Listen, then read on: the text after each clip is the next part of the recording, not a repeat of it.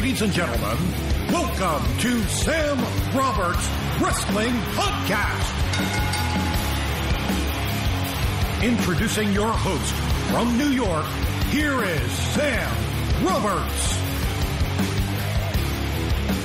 Welcome to the show. Welcome to Sam Roberts Wrestling Podcast. First and foremost, thanks to Sasha Banks for last week's show and all of you who've been reaching out all week long. I mean, I was getting comments up until right now from people that were finding the Sasha Banks podcast and all the new people that are listening. Thank you. Of course, by now I would hope that you know that Sam Roberts Wrestling Podcast is about a couple things. It's about talking to some of the great superstars of the pro wrestling industry, as well as mainstream media personalities that have an equal love for pro wrestling as I do. And it's about being a wrestling fan and not being ashamed of it. It's not being overly critical. It's about enjoying wrestling. And that's what I'm here to do today. And I don't think there are many people who brought more enjoyment to pro wrestling than the American Dream, Dusty Rhodes. We lost Dusty on Thursday of last week. By the way, hopefully you'll notice I'm working on some of the audio stuff that people have been complaining about. We lost Dusty. I was doing my radio show, Sam Roberts Show, on Sirius XM this week. And just as we were coming to a close on Thursday's show, I read a tweet that my producer handed me from Triple H that said that Dusty had died. I think it caught me and a lot of people way off guard. I don't know, maybe if the people close to him saw it coming or had some kind of indication in the days leading up to it, but I think most of us didn't see it coming at all. He was 69, which really is not old. You know, he would easily have 10, 15, 20 years left on him, you would think, but I guess he took a fall and suffered some complications from it.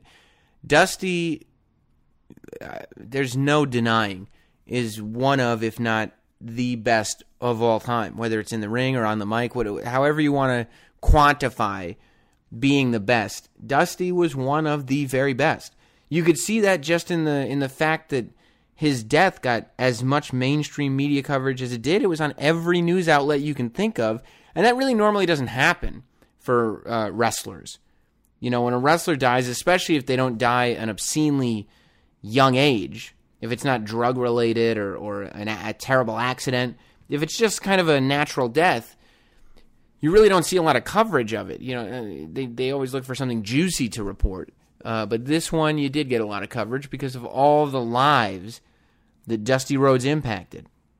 You know, on my radio show on Friday, I played the Hard Times promo as a way to kind of familiarize my audience, because a lot of people listening to my radio show may not be wrestling fans. I played the Hard Times promo to kind of familiarize my audience with what an important figure Dusty was, and just how good that is, because anybody who listens to that Hard Times promo, you don't have to be a wrestling fan to appreciate that, but as a wrestling fan, I really listened to it. And that's one of those, the Hard Times promo, look it up on YouTube if you've never seen it, or if you haven't seen it in a while, or if you've watched it every day, watch it again. And really, put yourself into it. Allow yourself to fall into that promo. Because as I was really sitting there and listening to it and allowing it to kind of get my emotions going and get my goosebumps up and kind of seeping in, I really started to think about all the wrestling that I've seen over the last 30 years. And I don't think there is a better wrestling promo than the Hard Times promo. I think Dusty's Hard Times promo may be the very best wrestling promo of all time.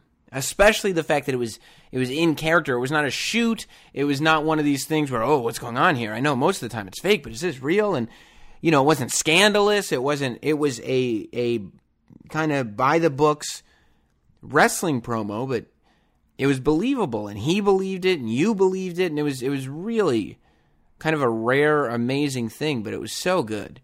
And you got to check that out if you need an example of Dusty's work, but you shouldn't need an example of Dusty's work as much as he did. Anybody who listens to this podcast should kind of know what Dusty's done. I mean, Dusty is the guy who got Polka Dots over. You can ignore the 20 years he did before he got to WWF. The fact that he was the biggest babyface draw in wrestling prior to Hulk Hogan. It was all Dusty all the time. You know, you could say Bruno Sammartino, but that was on the East Coast. Dusty was just dominating everywhere he went. And his matches with Ric Flair and his feuds with the Horsemen. I mean, outstanding. His Kabuki promo, which we'll talk about in our interview segment. Everything that Dusty touched seemed to turn to gold. He came to WWE, WWF at the time, and they put him in polka dots almost as a rib, almost as if to say, okay, you know, Dusty, you've been the main guy in our competition. Now, all right, we'll hire you, but you gotta wear these polka dots, goddammit. Dusty put on the polka dots and he got him over, and he got Sapphire over, and he got everything over. Not many people got as much over as Dusty Rhodes did. And then to step out of the ring and to be a guy who shapes the industry, whether it was in WCW as a booker, whether it was coming back to WWE, and up until just very recently, working in NXT with some of the young guys, that is the most telling thing. That you look at the reactions that WWE superstars have been having, and you saw it when people were lined up outside the entranceway at Elimination, Money in the Bank, and you could see it was guys like Seth Rollins and Dean Ambrose and Rusev and guys, young guys that kind of have just found their way onto the main roster. Those were the guys who were just as, if not more, upset than the legends, because Dusty was still working with young guys and shaping them into the superstars that they are, and it was really an amazing thing. So, you know, I won't talk about Dusty this entire podcast, I don't think. I will try to get into some of what happened in Money in the Bank and some of what happened on Raw this week and where everything's going. But I thought it was important that we spend a considerable amount of time with Dusty. So I wanted to talk to somebody about Dusty Rhodes for this week's interview segment. And, you know, I could have reached out to one of the legends, and I think that would have been great to hear, whether it's JR or Ric Flair or any of those guys talking about Dusty. And they've talked about Dusty on a lot of radio shows and podcasts, so you can find their comments. Ric Flair was part of the amazing Dusty Rhodes tribute show that they put on the WWE Network this week.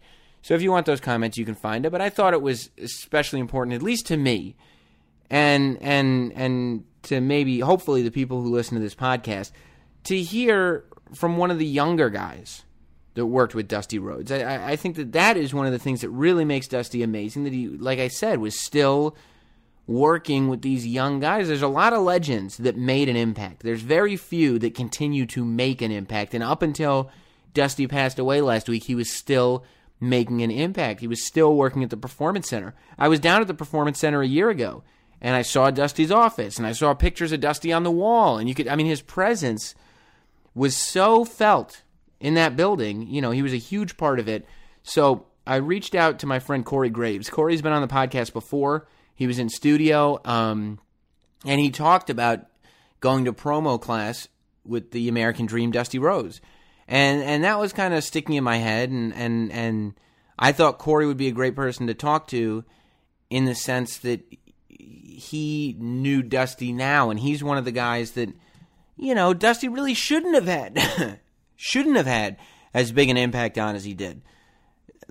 In terms of staying relevant, that's very, very difficult. So I reached out to Corey, and Corey Graves was good enough to get on the phone with me this week after Raw on Monday to talk about, where he's at and the impact that Dusty had on him. So for this week's interview segment on the podcast, I called up Corey Graves to talk about his memories of the American Dream, Dusty Rhodes.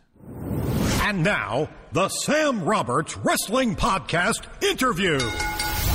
Let's welcome first person to hit the podcast twice already, Corey Graves. What's going on, man? I feel honored to hold that distinction. Yeah, nobody's done this thing twice yet, just you.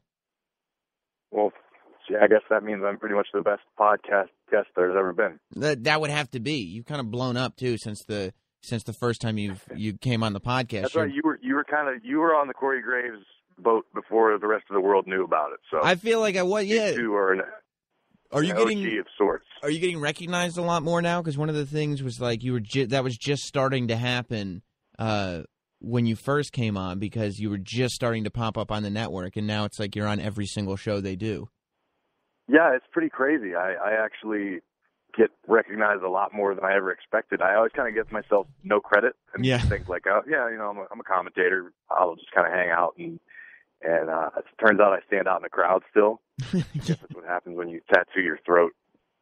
Yeah, then the fact that you can pull off a patterned shirt with suspenders and a throat tattoo, I think it does separate you from the pack.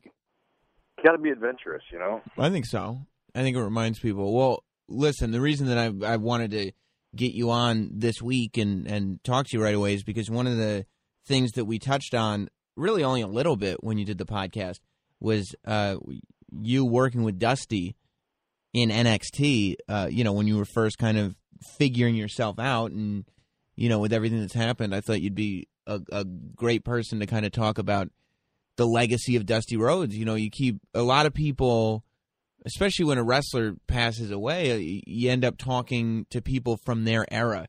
And I think that's happened a lot. Ric Flair's and Terry Funk's and Harley Race's, but there are very few people that had as major an influence as Dusty Rhodes had throughout, since the 70s, really, through 4 or 5 generations of wrestlers, all the way up to the Corey Graves of the world.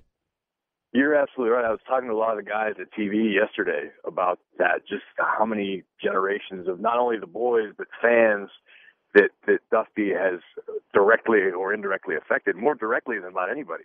I mean, you look at the WWE roster right now, and everybody from, from the top on down has either worked for Dusty or worked with Dusty in some capacity. And I mean, the next several generations, I think all the guys and girls down at NXT that got to work with Dusty, at least once a week, if not more, and just in so many different aspects. I mean, it's unfortunate, people pass away all the time, but to see the absolute outpouring of support that was within the company this weekend. I mean, it was tough for everybody, and everyone was grieving together, but everyone kind of was there. It was the biggest support system I've ever seen, for at least in my life, for anyone that ever passed away. I mean, because everybody was hurting, but everyone just loved Dusty so much in whatever way it was. I mean, there were people in catering telling stories, and I'm not talking about the guys sitting in catering. I'm talking about the catering people that actually work at the shows, telling stories about Dusty. I mean, this isn't something that we just all decided, hey, let's make up stories and talk about how much we like this guy to make things look good. This is an honest to God love. I've never seen anything like it in my life, and I was just lucky to have known him. Yeah, I mean, it's probably even rarer than impacting that many people that when you're gone to have this many people just telling positive stories. I mean, even when he was alive, you could really rarely find a person who had a negative thing to say about Dusty. No, absolutely not. I mean, there's a joke that, no one ever liked Dusty Rhodes because he was always on top. I mean, he used to tell that story when it came to the business, but then everyone that looks back at it, you know what I mean? It's just a joke, and I don't know of anybody that's ever had, more respect or just been loved across so many generations as Dusty has. And it's weird because, he's been out of the public eye, so to speak, for the last few years, but he's still, his reach has probably never been stronger. I mean, you look at from like Seth Rollins, Ambrose, Reigns, all the guys that are, becoming the top guys, Bray Wyatt. Mm-hmm. Dusty Rhodes had about as much to do with Bray Wyatt as anybody on the planet Earth, other than Bray himself, You might not have seen Dusty on TV, but you saw Dusty on TV in these different outlets, It's crazy. Yeah, and I think that I don't think enough people really realize that when somebody is on top the way Dusty was years ago, it's one thing to capture an audience at one point, but I don't think there's anybody besides that guy who's been able to because Bray and Seth and Dean, those are probably the most sort of relevant superstars in wrestling right now, and to kind of be in touch with what an audience finds relevant from 1970 whatever until 2015 is pretty much unprecedented, I think. I was actually talking to a friend of mine in Cleveland last night, and I said, we talked about this exact same subject, that Dusty, for being the oldest man in the Performance Center, was the most in-touch human being in the entire place. Dusty would be, I mean, he has his finger on the pulse of pop culture and movies and music, and, you know, granted, he was an old soul at times, and, you know, he liked to talk about his era, but he was so proud that he was able to stay relevant and hip and relate to everybody. You know, there was nobody, you knew Dusty was an older guy, but you never looked at him like the old man. Right. You know what I mean? He was this. How did he do that? How did he manage to stay relevant?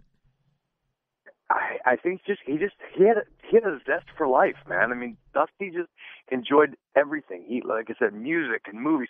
We would do promo classes, and at the end of every promo class, there would be an extra 10 or 15 minutes of Dusty just going, "Hey, has anybody seen any good movies? I just watched this," and that was the one thing about Dream, that he looked at everything within our business as a movie. Uh-huh. He looked at it like he was directing a film. We'd be doing promo class, and he would be standing by the screen trying to send signals to the camera guy. In his mind, Dusty was a director all the time, and everything was a movie to him, and the world was a stage. And I mean, I'm not trying to downplay it at all, but unless you were actually there to appreciate it in person, I don't think anyone fully understands. The guy was a genius. I mean, we all know what he accomplished, and as fans, we're all fans. But to be able to actually work one-on-one with him and anyone that's been able to sit under his learning tree at the Performance Center, or just, you know, all the people that have known him personally, the guy is a genius. I mean, that's about as flat out as I can put it. I mean, as far as anybody that I've ever met, the closest thing to a genius of any sort, Dusty Rhodes was a creative genius. When did you start working with him? Obviously, when I got signed, I was in promo class. It was, man, you know, once a week we'd all get together, and Dusty's big thing was he didn't want wrestling promos. He said, this isn't the 80s anymore. You can't cut a promo like Hulk Hogan did. You can't talk to it because it doesn't work anymore. And this just goes back to him being so aware and hip to what works and what doesn't, and how people react to things, and how he wanted it to be a movie. Dusty was so into the subtleties of acting, and Dusty, I remember he lobbied for so long to get Howard Fine, this world-renowned acting coach, to come to the Performance Center. That was Dusty's doing. I mean, Dusty, wow. He didn't look at this as a wrestling business. This was an entertainment business to him, and granted, he was there from, you know, the Fort Hesterly Armory here in Tampa to where, you know, all over the world, but to what it is now, Dusty just appreciated it for what it is and the art form that it is. And so, you know, we got to sit with him once a week, every week. And then personally, as my career kind of changed paths, when I got shut down and I couldn't wrestle anymore, I was at that point where I didn't know which way to go. Was I gonna leave the company? What could I do? What else? And Dusty was so far behind me and supportive of me, and helping me explore and letting me try new things. And he let me run promo class. Wow. Which to me was like a huge honor. You know, he gave me he put me with the beginners guys. He had that much trust in me that, you know, on Monday nights, because he was the American Dream and he had stuff to do all the time. He said, "Corey, I want you to take the kids," and you know, he trusted me with them, which to me was the highest honor. And then we'd sit the next morning and we'd either watch the promos or he'd ask me, you know, who do I need to watch? Who's going to be good? And the next thing you know, the joke was he'd always take my favorites. I would say, "Oh man, this guy's doing really well," or "This girl just cut this amazing promo." And next thing you know, they were out of my class and they were in Dream's class. And but no, it was like the biggest honor to me, just whether it was just to help me out or whatever. If maybe he really trusted in me, and I like to believe he did. But he went to bat for me, and he said, "Well, until you figure out what you're doing," because the commentary thing was not necessarily a certainty at that point. And he saw my passion for the business, and how much I loved just sitting with him and learning. And yeah, I mean, I told a story at the kickoff show before the pay-per-view that we used to have these staff meetings, and we would literally sit there, and Dream would light a candle and dim the lights and put on some country music, and we'd sit there, and myself and Byron Saxton and this guy Ryan Katz, who does a lot of creative stuff for NXT, and we would sit there and just talk and bounce ideas back and forth, and it was the coolest thing. I look upon that more fondly than anything. And we'd sit around, and Dream would order barbecue and feed us, and we'd all sit in this little office and just he'd tell stories, and it was the coolest thing in the world. I mean, growing up as a wrestling fan, to be able to just sit there with Dusty and consider him a friend was just the most amazing thing in the world. Yeah, what were your expectations when you first got to the Performance Center, you first got signed, you first find out that you're going to be doing promo class with Dusty? Like, what are your expectations going in? What did you heard about him? What did you think it was going to be like? I hadn't heard a whole lot about people working with Dusty. I mean, obviously, it was Dusty Rhodes, so there's that aura and there's that excitement to get to work with him. And he's obviously one of, if not the best talker that the game has ever seen. But once you started working alongside him, and like I can't stress enough how in touch with things he was. You would think you have an idea, and he would just put a little spin on it or make a suggestion. Or sometimes I think he would make ideas just to make himself laugh or just to entertain himself. And they'd end up working, or they would end up bombing, or they'd turn into something else. And it was just, I think you had to go in without expectations, because I think Dusty enjoyed that. The more raw you were, the more you were just a lump of clay with something, a spark that he would see.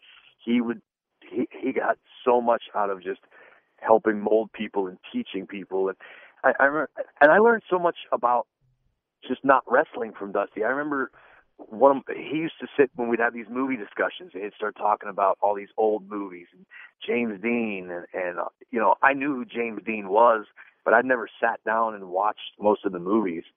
And I would sit there with Dusty, and he'd talk about James Dean or some, Merle Haggard or any of these old artists. And I would go out of my way to just check them out.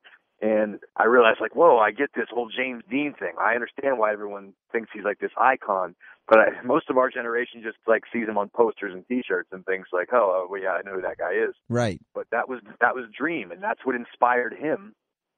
And that's what he always drew from. And he'll admit all the time, he borrowed or outright stole a lot of the stuff that he did, but he got it from places outside of our business. He was the first one to do it. He wasn't the one that he never borrowed from somebody inside the business. He would steal something from a movie, or he'd get an inspiration from something he saw or a musical lyric he'd heard. Yeah, and I think that is a form of genius when you know, because you're not stealing stuff, when you know what elements to take, to kind of take this piece and this piece and this piece and then put them together and build this thing that now is its own kind of independent, iconic, that's the American dream.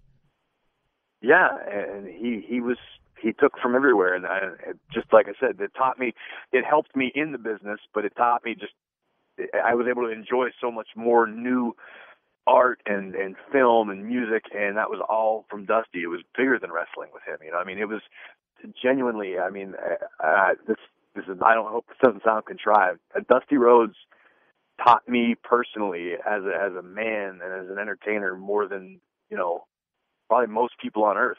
He was a true mentor to me, and, I wish I had more time with him. That's my only regret. And I think I told the story when we did the podcast last time. Uh-huh. It got to the point where I spent so much time with Dusty, I'd argue with him.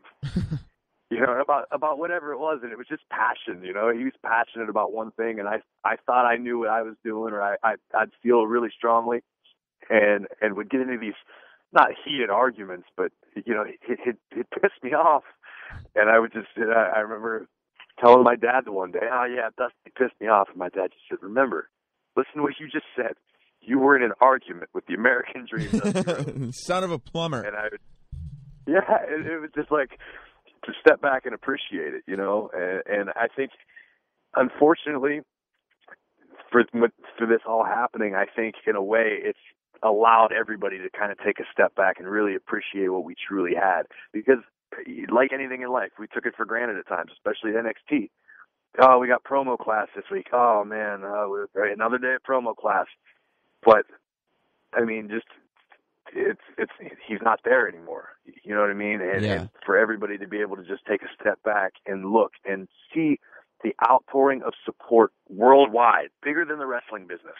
I mean, Dusty is he was an American hero. You know, there's nobody, at least in America, that's lived through, you know, the 70s or after that hasn't at least heard of Dusty Rhodes. Yeah, do you think that he would have? Do you think that he would have known that this would be national news?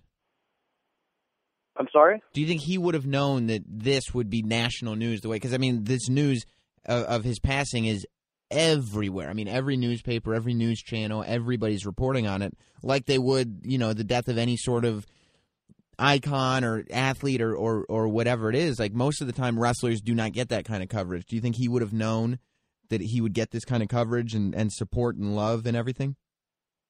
You know, I don't think he would have been surprised. I think he would have been proud. I mean, look, let's be honest. Dream loved the spotlight. You know what I mean? As much as he contributed in a creative end of things, you know, wherever he's at right now, he's smiling. He's happy because he would love to tell stories about, you know, I would never do them any justice trying to recreate them.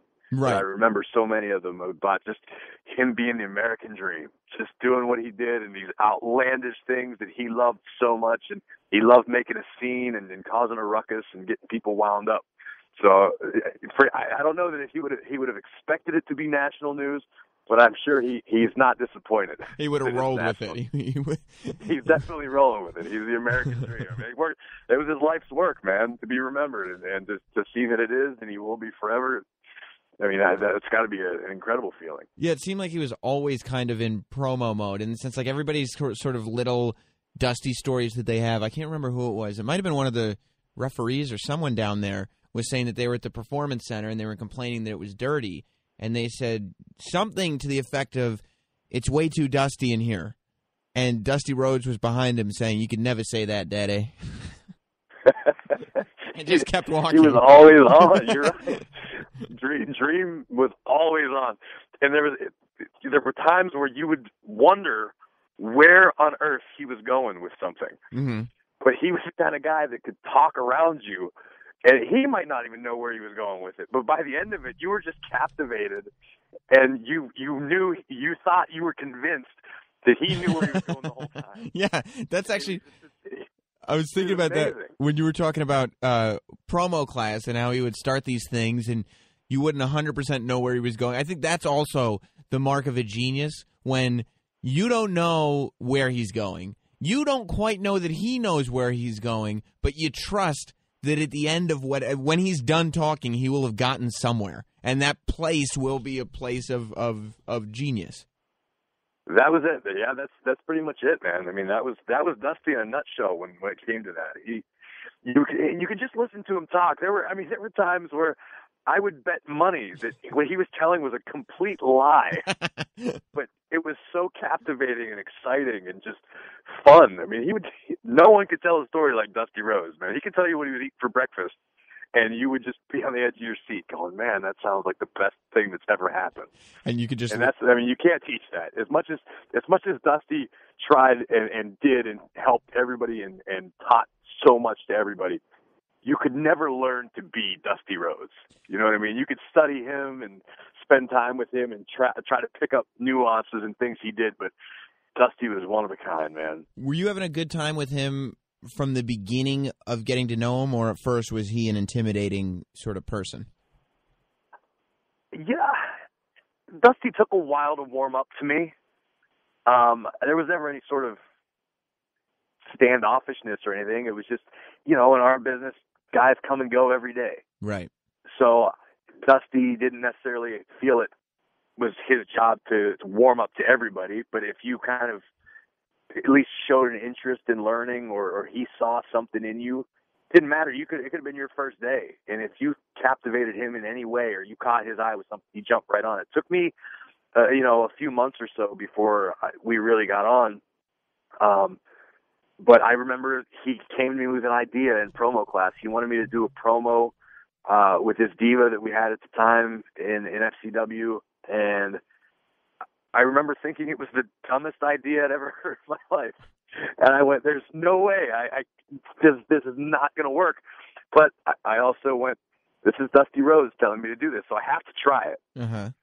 And in a weird way, the way it worked itself out that I did the promos with the girl, and things ended up not working out. Well, what was the idea for the promo? It was really nothing. It was kind of like if I had to describe it to the best of my remembrance right now, it would be kind of like a PG, B-rate Edge and Lita kind of rock and roll couple looking kind of thing. But it didn't work out. We did the promos for a few weeks, and there was no chemistry or anything, but it allowed me to kind of come out of my shell and find myself as a character and kind of become more relaxed in front of the camera. And if you asked Dusty, that was the whole point. He knew it the whole time. Right, That's why I had you do it. That's why I put you with her. I knew it wasn't going to work, but I knew you were a star. And whether or not he did, whether or not he believed that, we'll never know. But right, and you can't. That was Dusty, man. Because there's no concrete evidence otherwise. Like, you can't prove that he didn't do that, so you just got to believe it. Okay, like, he's good at figuring out what was the positive effect that came out of this. Well, that's what I meant to do. Exactly. There were no accidents when it came to the American Dream. Oh, everything was by design, man. And he's like, I think he's the only person, because, like, after this happened, you start, I think, like everybody, you go back, you start watching all his promos, you start watching matches, you start to really realize, okay, you kind of say he's one of the best guys on the mic, he's one of the best promos, but then you start to really watch and go, no, I think Hard Times might be the best wrestling promo of all time, and I think this may be the best ever, and blah, blah, blah. But you can hear this sort of, and it sounds like it translated into his personality, this way that he completely talks himself up, like he's got more ego than anybody, but manages to maintain this likable humility that you just can't put your finger on at all. And I mean, that was him. That was him as a human being. He was always just fun to be around, and the way he carried himself. He was the coolest guy in the building. Mm-hmm. I mean, he walked with a strut. I mean, I saw him last week, and he's a little older, a little slower, but he still carries himself. He just had this cool strut, the way he'd just roll through the performance, and he owned every room he ever walked into, and it was just that all these intangibles. He just had them. I mean, for all intents and purposes, and he was so aware. To look at Dusty Rhodes, you were going, there's no way this guy is this mega star. Just visually. Right, of course. His hiney's a little big, his belly's a little big. Yeah, he wasn't in the best shape, and he wasn't the best looking guy, but man, nothing would have stopped him because he just had everything you need to be a star. And that was just all these intangibles. He was just this giant, I don't even know the words. It was like just this collision of all these intangibles just worked, man. It was just magic. On camera and off. What's the vibe been like there? Because, obviously you got all these memories, but at the same time you could look at the pay-per-view, you could see clearly how much he meant to everybody based on everybody's faces. Renee broke down on the pre-show. You could, you almost broke down, I think, on Raw last night. What's been sort of the vibe? Is it kind of sullen around the buildings, or is it people laughing and telling stories, or is it kind of a mixture? Yeah, it's both. It's sad. We all. I mean, this is, again, I can't stress enough. This isn't some thing that the company didn't say, hey, make sure you talk nice about that. It would never be necessary. Right. No one is saying a bad word because we all legitimately love him as a man, as a teacher, and as a friend. And it's sad, like anything in life. When you lose a friend or a relative, everyone's heartbroken.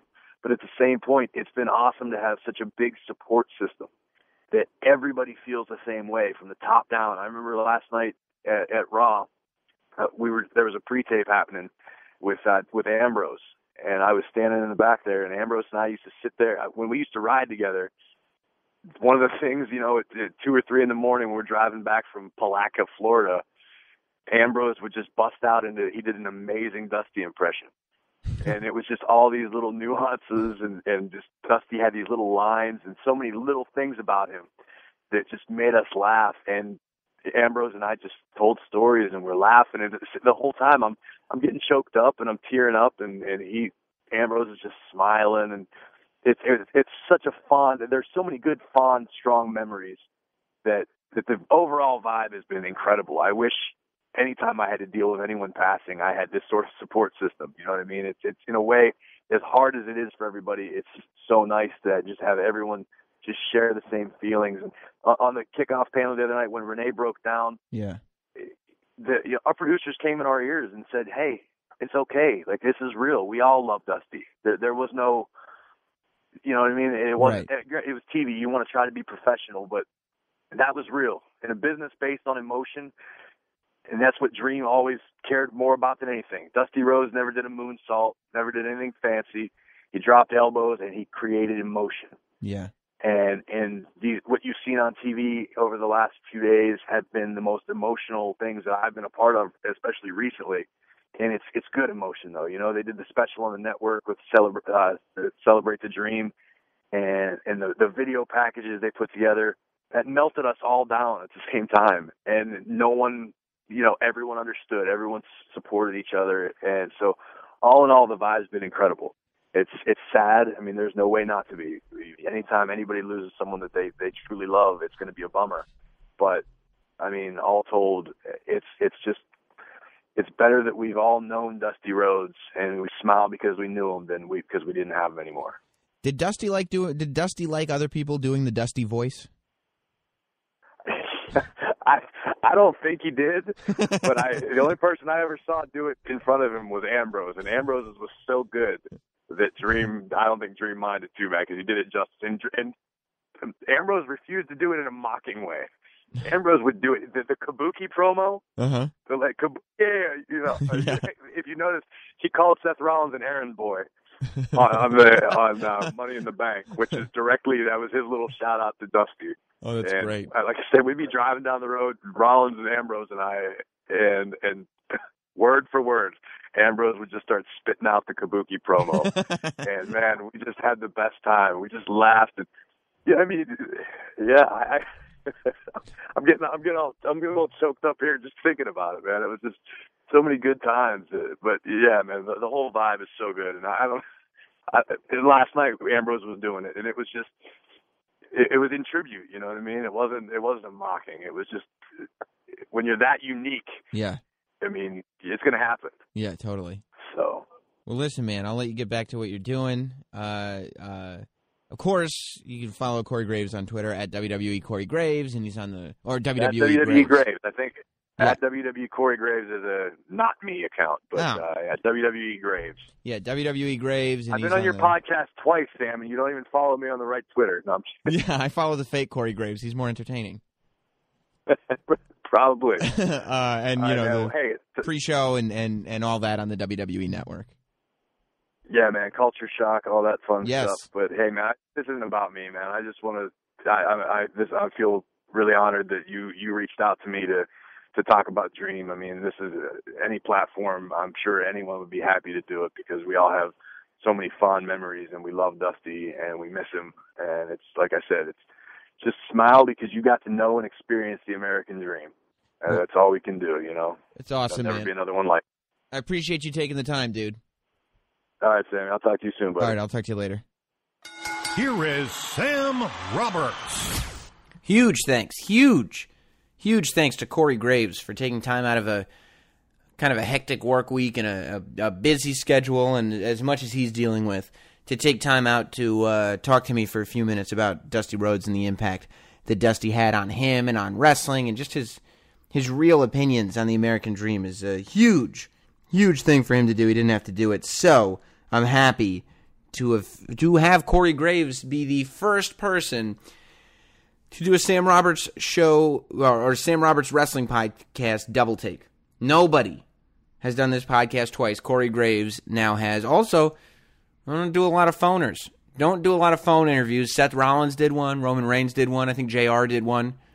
Corey Graves gets added to that list, and rightfully so. Corey Graves, who's just been doing an amazing job. I think the show he does on the network, Culture Shock, is great.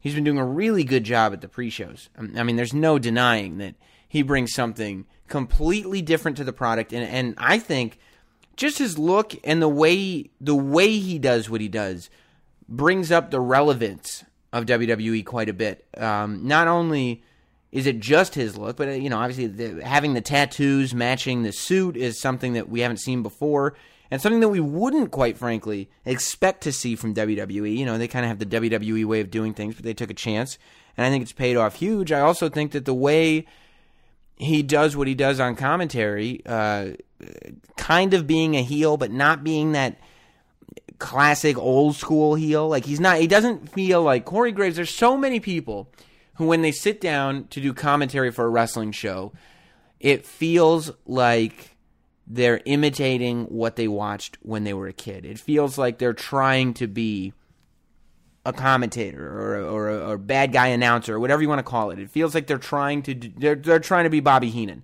Almost always it feels like they're trying to be Bobby Heenan. And Corey Graves kind of finds that balance, and he's not, a full heel. He's a commentator, so he's not stealing the spotlight, but he always displays just the right amount of personality, and that you're listening to Corey Graves. After you listen for a few weeks, you watch a few episodes of NXT, whatever it is, you're getting the real Corey Graves, and I think it's very, very cool. I think he's doing a great, great job behind the desk and doing commentary for NXT.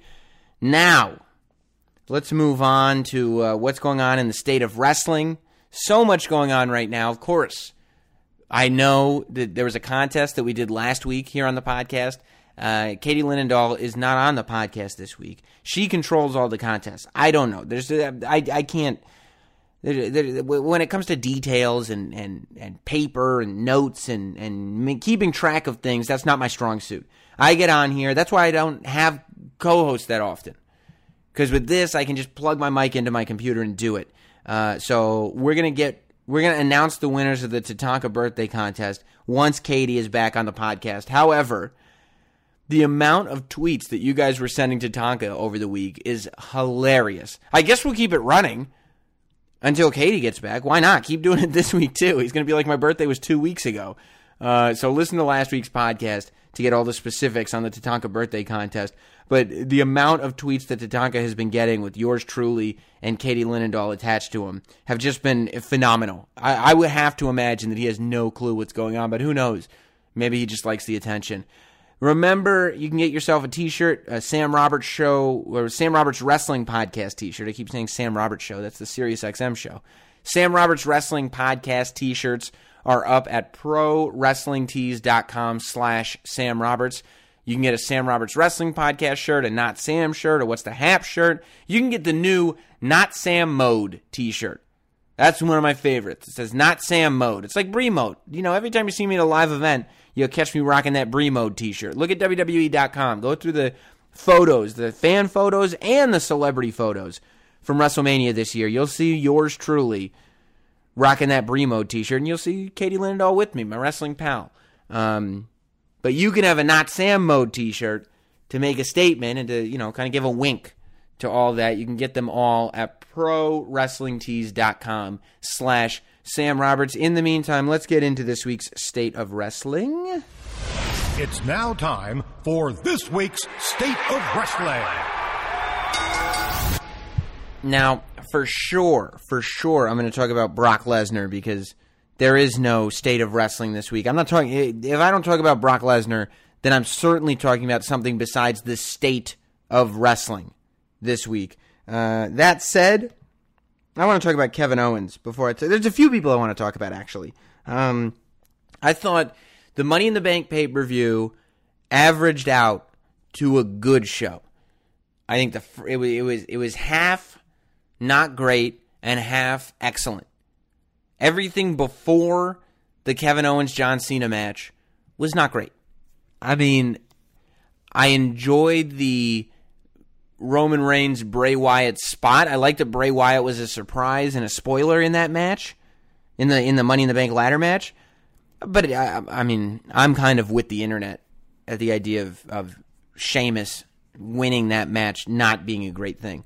I don't think there's anything compelling about Sheamus having that Money in the Bank briefcase, and I hope that they do what they did with Edge and Mr. Kennedy when they took that briefcase off Mr. Kennedy. Now, I liked Mr. Kennedy at the time, so I don't agree with it then, but I do hope that somebody like Dean Ambrose or somebody like that gets their hands on that briefcase, because I would hope that there is no plan anytime soon to put the World Heavyweight title on Sheamus. And you know, with that said, it's almost like, who cares if he has the briefcase? I don't think... Maybe I'm in the minority. I don't know. Sheamus is not exciting to me as a performer. I don't get excited when I see Sheamus, but that's me. For a moment, I really did think Adrian Neville was going to win that match, which was like, what? Where are they going with this? I did not see this coming. And then they went with Sheamus, and I went, I didn't see this coming, but that was more because I hoped it wouldn't come. So for that to kind of have a schmozzy finish, then to go into the Divas match and have a schmozzy finish, and then there was one other match there. There were 3 matches in a row that in the Intercontinental title match that all kind of had these sort of non-finish up-in-the-air endings. It was really kind of lame. The John Cena-Kevin Owens match was incredible. I've said before that I think John Cena's best opponent is CM Punk and vice versa. I don't think CM Punk, Daniel Bryan included, I don't think CM Punk had better matches with anybody in WWE than he did with John Cena. I don't even think the Money in the Bank, 2011? I don't even think that was the best John Cena CM Punk match. I think the best John Cena CM Punk match happened right after, I think it was after, I don't know, it must have been after the Royal Rumble or something one year. It was the match that determined the number one contender at WrestleMania, and it was on a Monday Night Raw, and it was just incredible. You kind of knew John Cena was going to win, but it was still an incredible match because you forgot that. I now am not sure that CM Punk is John Cena's best opponent anymore. I don't remember a time I've been as entertained by a series of matches as I have been between Kevin Owens and John Cena. Now, this is a match that is a long time in the making. This is almost more important.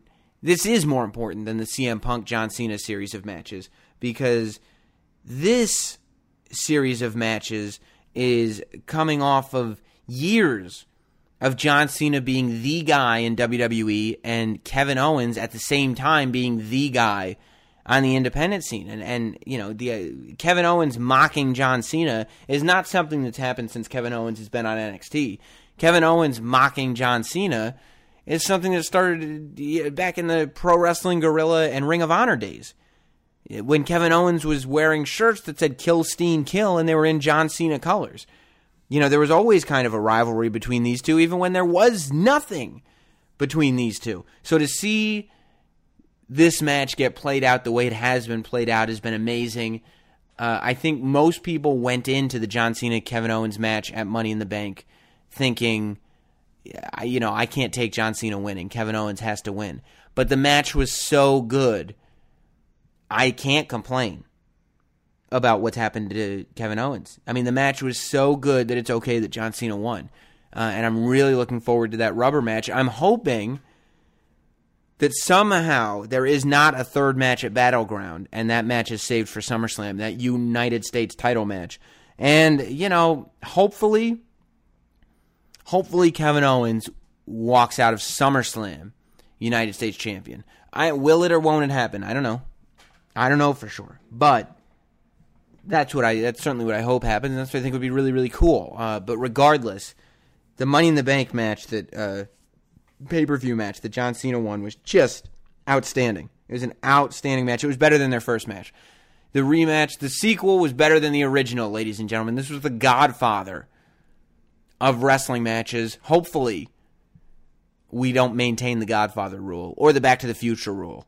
Hopefully, the third in the trilogy is not a complete waste of time. You never know, but there will definitely be a third in the trilogy, and I'm excited about that. I just wonder if Kevin Owens is going to be able to maintain any sense of being a heel by the end of this thing. I mean, all of the heel stuff that they have him doing is so favorited by such a large portion of the crowd. I mean, to powerbomb a Raw celebrity guest off the stage, major respect to Machine Gun Kelly for taking a huge power bomb off the stage and into whatever, the box thing that he broke through.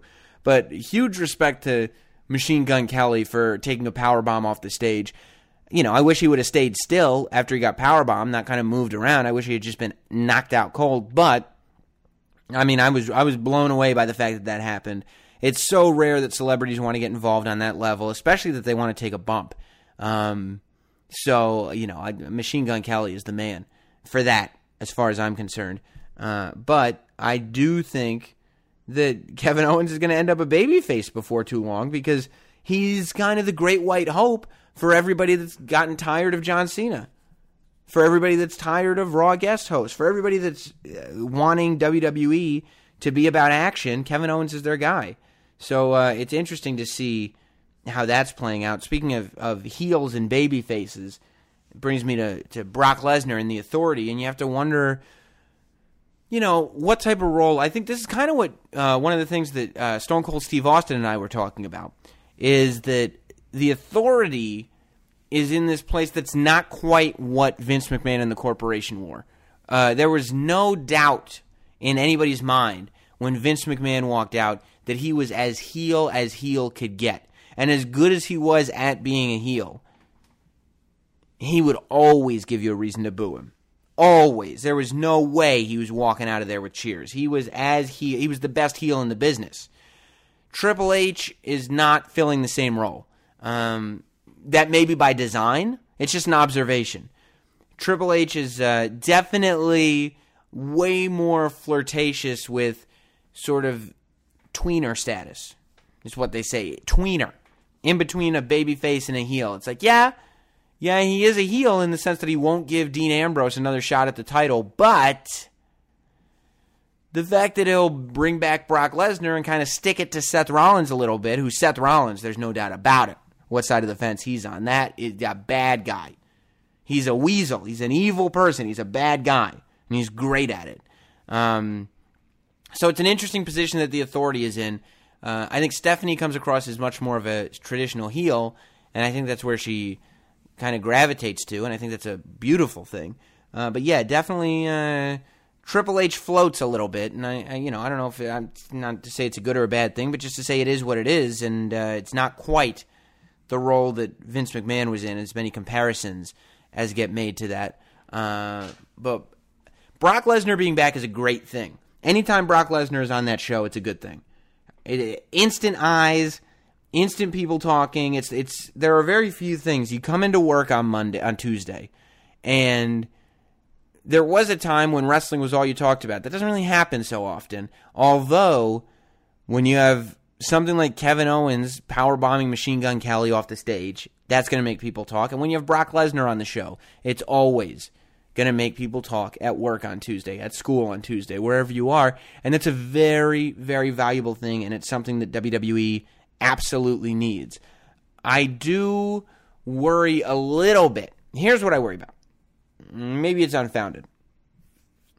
I feel like, and I talked about this at the end of Elimination Chamber, that when Dean Ambrose had his hand raised at Elimination Chamber and announced as the new champion before the referee's decision was reversed, it was the first moment where I took Dean Ambrose seriously as a potential world heavyweight champion. And I was like, you know what?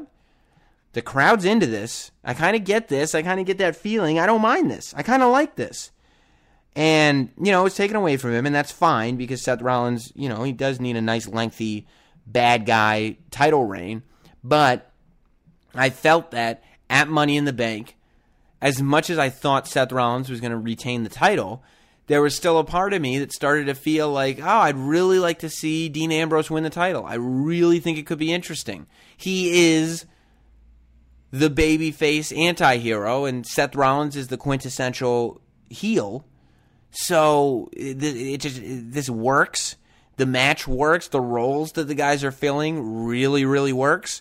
And crazier things have happened than Dean Ambrose being champion of the world. I'm kind of into that idea. With Brock Lesnar coming back, and I'm not saying that's gone, because, Dean Ambrose was in the locker room throwing darts at Seth Rollins' photo on Raw. But with Brock Lesnar in the title picture, where does that leave Dean Ambrose? Do we go back to forgetting that Dean Ambrose is a possibility for the World Heavyweight Championship? Because Brock Lesnar is theoretically unbeatable. So as a fan, you have to assume Brock Lesnar is going to beat Seth Rollins. And what, is Dean Ambrose going to then beat Brock Lesnar? I don't think so. Plus, Brock Lesnar is a baby now. Brock Lesnar's a good guy. So I don't exactly know where that leaves Dean Ambrose. And I feel like, it's another one of these things where, yes, it's good to have Brock Lesnar back, but we're starting to flirt with getting that sort of temporary high of bringing back one of the legendary guys. I'm not one of the legends, but bringing back one of the guys that's been around for a while. Bringing back one of the, bringing back one of the established talents, we'll say. You start flirting with the idea of bringing back an established talent to get a temporary boost at the expense, quite possibly, of bringing one of your younger guys to the next level, which I think is just so important right now. And they've done it with Seth. Seth Rollins has been brought to the next level. But, we need to get to the point where Seth Rollins, Dean Ambrose is a realistic main event where you don't need a Money in the Bank match and John Cena versus Kevin Owens on the undercard in order to sell that main event, that main event itself will sell a pay-per-view. I don't think you're there yet, and I don't know if you'll get there as long as people like Brock Lesnar are in the photo, or in the picture, as it were. That said, I'm excited to see Brock Lesnar wrestle. I want to see what happens between Seth and Brock. I think it's something that we've been waiting for since WrestleMania, and it was a matter of time, and the timing's now. But I worry about where that leaves Dean Ambrose. And, speaking of what I was talking about with Stone Cold and where that leaves people, I just can't help but worry. And maybe I'm worrying too much this week. I can't help but worry that we're not seeing what we could be seeing out of Bray Wyatt. I stand by the fact that in terms of talent, ability, and potential, Bray Wyatt is the best on the roster. He's my favorite wrestler, okay? I'm 31 years old. My favorite wrestler is Bray Wyatt, period. That said, the act's a little stale. I want to feel like when Bray Wyatt, and we get a glimpse of it, when Bray Wyatt took out a photo of Roman Reigns' children on Raw, or his child, I was like, yes, this is what I'm talking about. This is what I want. But I still get the feeling of, let's look at the history. Okay, so his last thing was with The Undertaker. He said he was the new face of fear. He lost and never really acknowledged it, so he wasn't the new face of fear. Then he went after Ryback, and he said he was going to ruin Ryback's life. Well, he beat Ryback, but he didn't ruin Ryback's life. Now Ryback is the Intercontinental Champion, even after a loss from Bray Wyatt. So, win or lose, there is no feeling of mine that he's going to destroy Roman Reigns like he says he wants to. I really, strongly believe that Bray Wyatt is a character that has the potential to last for a very, very long time. Like, that's one of those, it won't get old if you do it right, and it could be something, it has shades of The Undertaker. But, even when The Undertaker was new, he was just destroying people everywhere he went. I need to get the feeling from Bray Wyatt that he will ruin a life, that he will destroy the people that he goes in there with. And maybe that means scaling him down a little bit. Maybe that means having him, destroy whoever it is, the New Day or Fandango, or start lower than going after some of the big dogs right away. Because I understand having to protect Roman Reigns, but then maybe Bray Wyatt's not the guy you put him with. Because can you imagine? It would be crushing to see Bray Wyatt lose to Roman Reigns. He's lost to everybody. How can we take somebody seriously as the new face of fear if they keep losing to people, or they beat people and it has no effect on their careers whatsoever? maybe Bray needs to get back with the Wyatt family. You know, maybe the family needs to come home. And that way Bray can feel like a much more intimidating presence. How are we going to get through all three of these guys? You know, the guy in the apron, he'll come out, he'll surprise you, but he's beatable. I've seen him beat. How are you going to beat the whole family? I don't know. Hopefully it gets figured out. I'm very optimistic that it will. I think that, like I said, the second half of Money in the Bank was an excellent show, and the whole show overall, I would give an average grade of good. It was a good show. I think Raw was really good this week. A lot of stuff happening. I think the product in general is headed in a very, very good direction. Everything since WrestleMania has, I think, been really good. Let's hope it maintains. The Kevin Owens, John Cena stuff is some of the best stuff on TV. And Dean Ambrose has been doing some of my favorite stuff, and Seth Rollins is amazing. So I appreciate you listening to the podcast this week. Remember, if you want a shirt, I would appreciate you getting one. Go to ProWrestlingTees.com/Sam Roberts. Get yourself a Sam Roberts Wrestling Podcast, not Sam Mode. What's the Haps t-shirt? Get them all. You're going to look like $1 million, and I'll give you a big high five the next time I see you. Until then, you can hear me next week right here on Sam Roberts Wrestling Podcast. Don't forget, go to iTunes.